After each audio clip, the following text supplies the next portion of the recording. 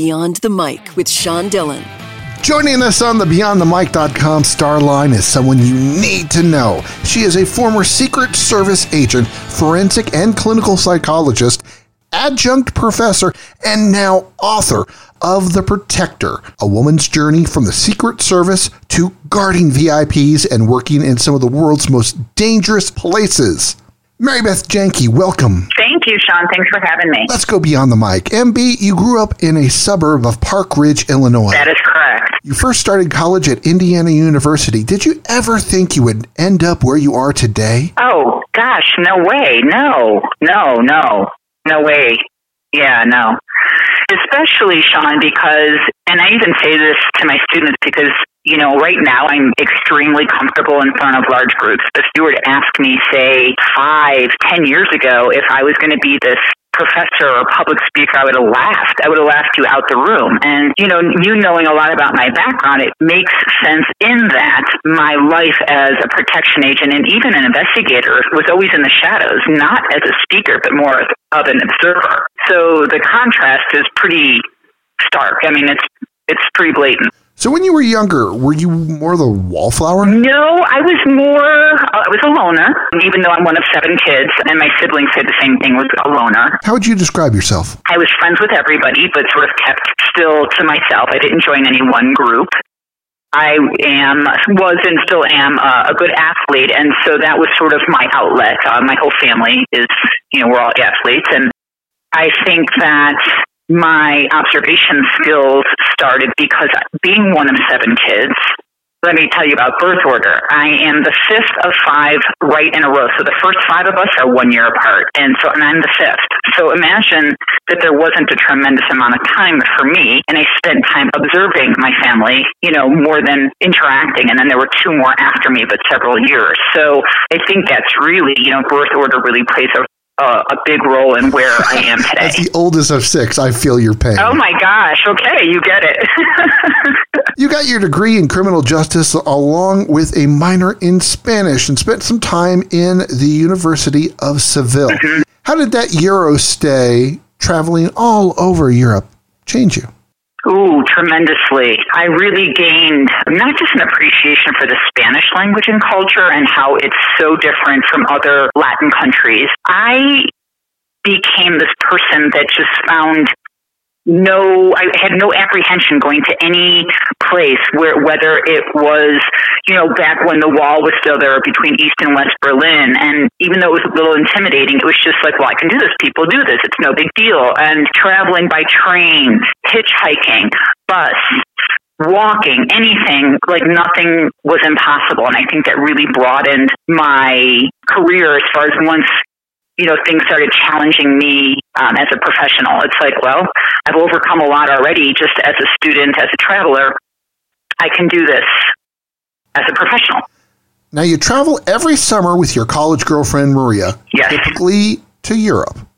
How has COVID-19 changed the way that you see travel in the future? Yeah, well, for the future that's right here, that's not going to happen, my summer trip.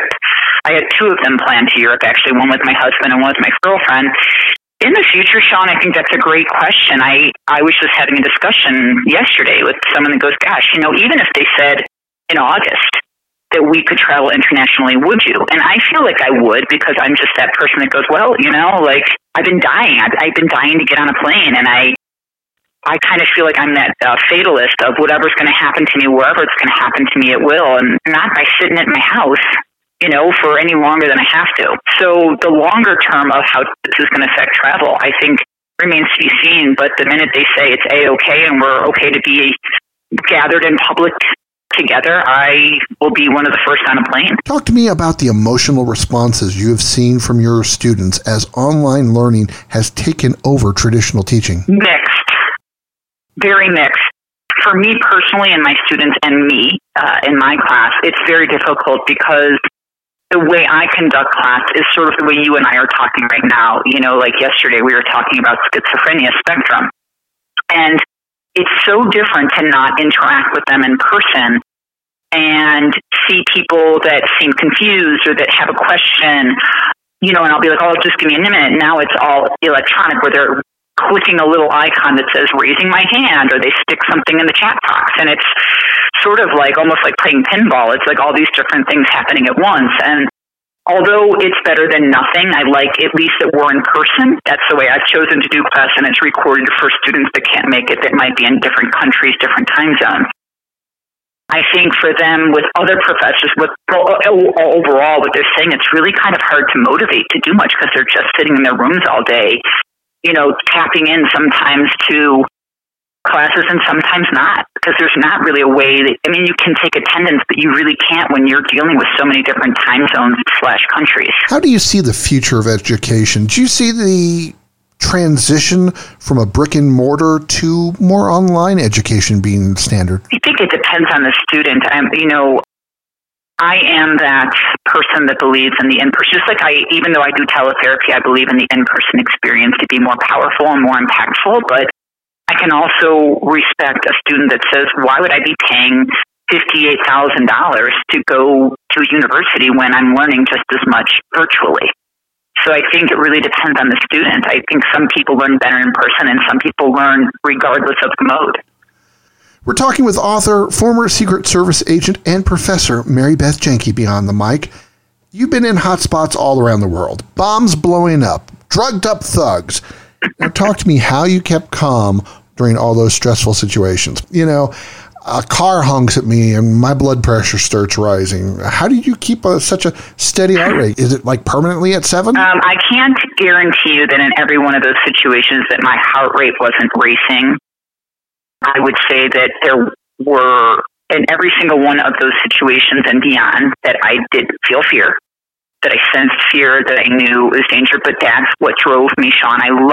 That's my adrenaline. And I have this motto, never let them see you sweat. And so it doesn't mean that afterwards I wasn't like, holy, you know what? Like, what was that all about? But in the moment, I sort of put emotion aside and problem solve. It's like, what's going on? What needs to be done? I have a protectee to save. I have my own life to save. In that, a couple of cases, it's a group of people. How am I going to make that happen? Because it's also my own life on the line. And there's no way I'm not coming home tonight and sleeping in my own bed, be that my own bed at home or in a hotel or a rented apartment. Now, there are times when I'm like, I need a glass of wine or I need to go for a 5-mile run because that was intense.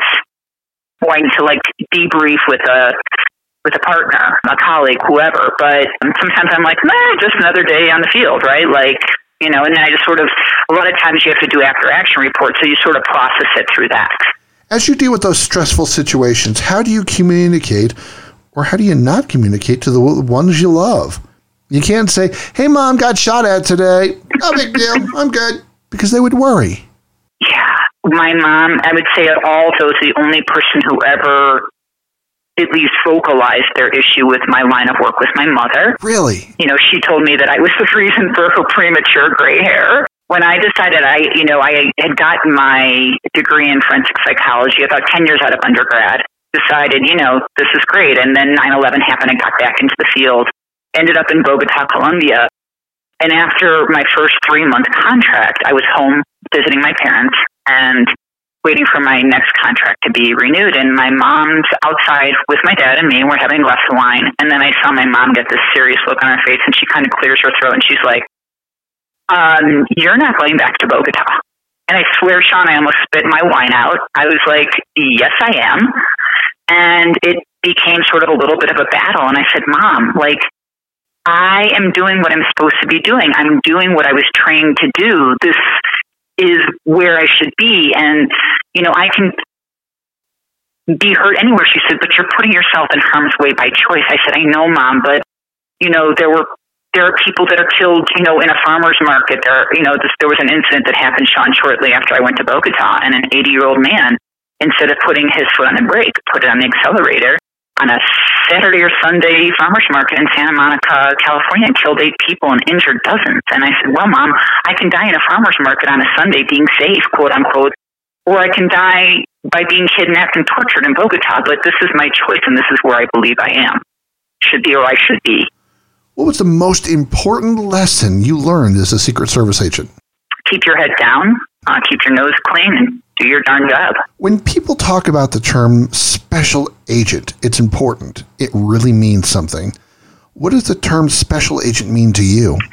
Yeah, it is the creme of the creme. It's the people that got sifted through and sifted through and sifted through, weeded out, and then, picked for different skill sets.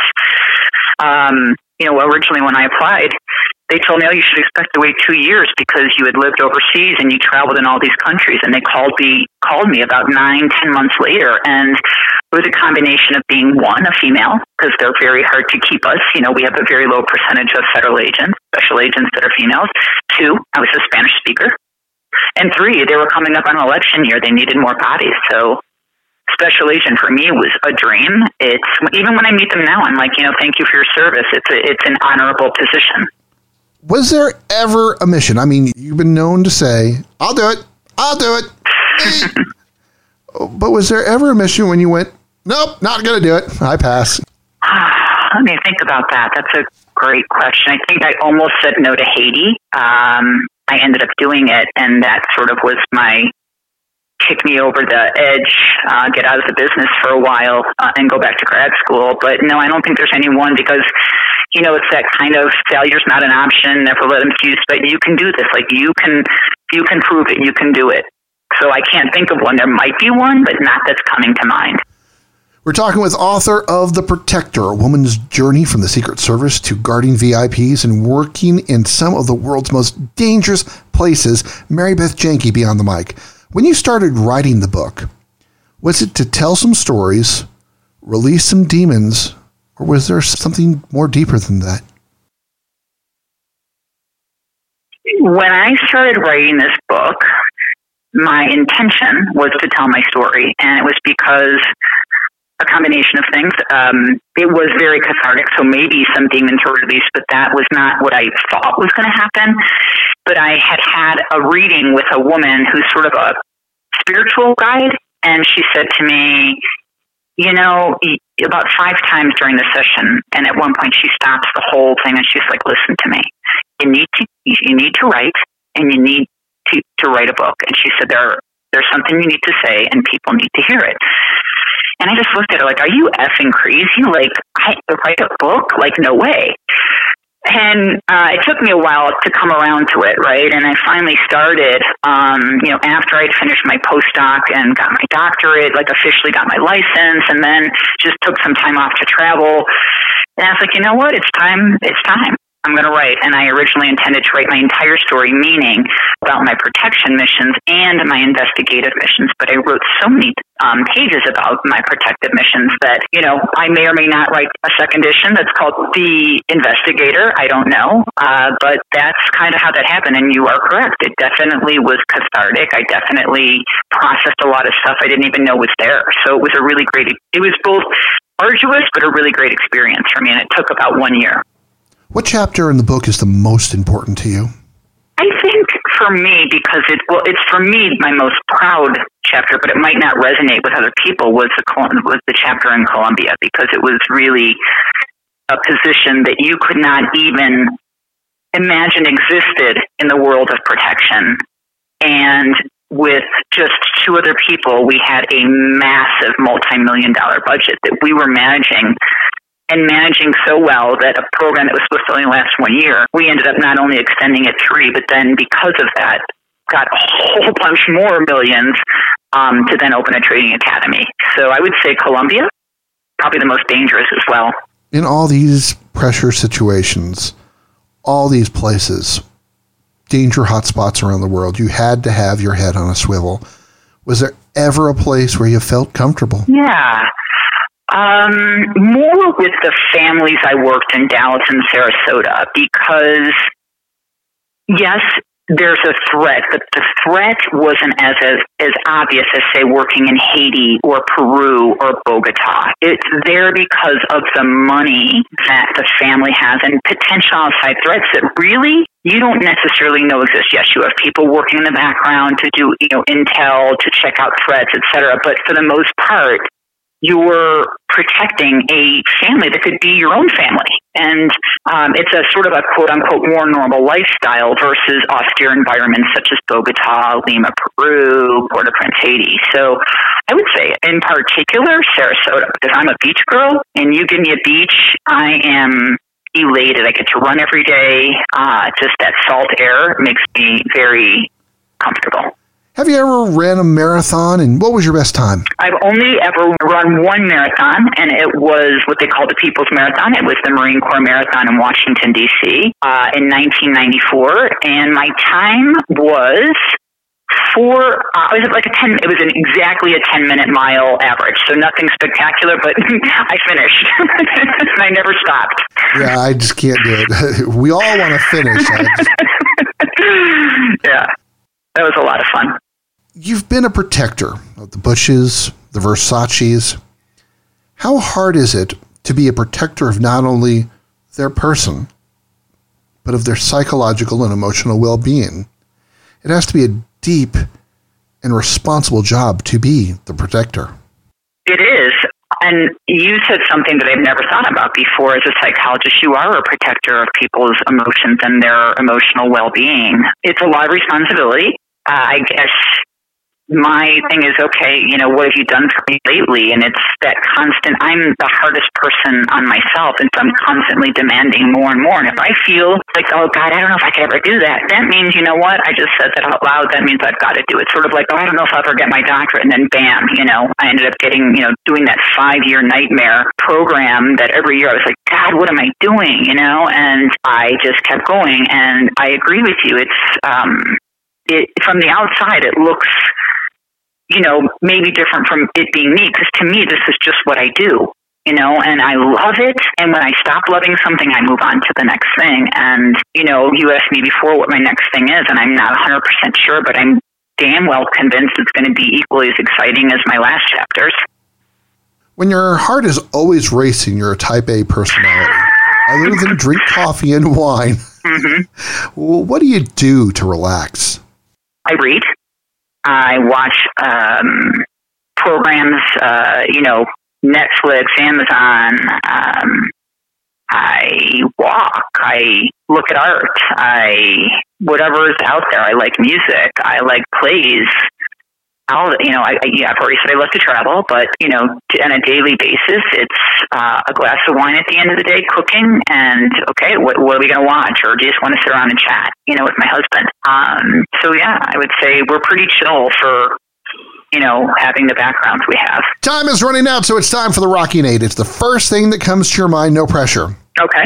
You are a former United States Secret Service agent, freelance protection agent, and investigator, forensic psychology expert, personal protection instructor, self-esteem mentor, doctor of clinical psychology, psychology professor, and an author. So with all that, what's your next challenge?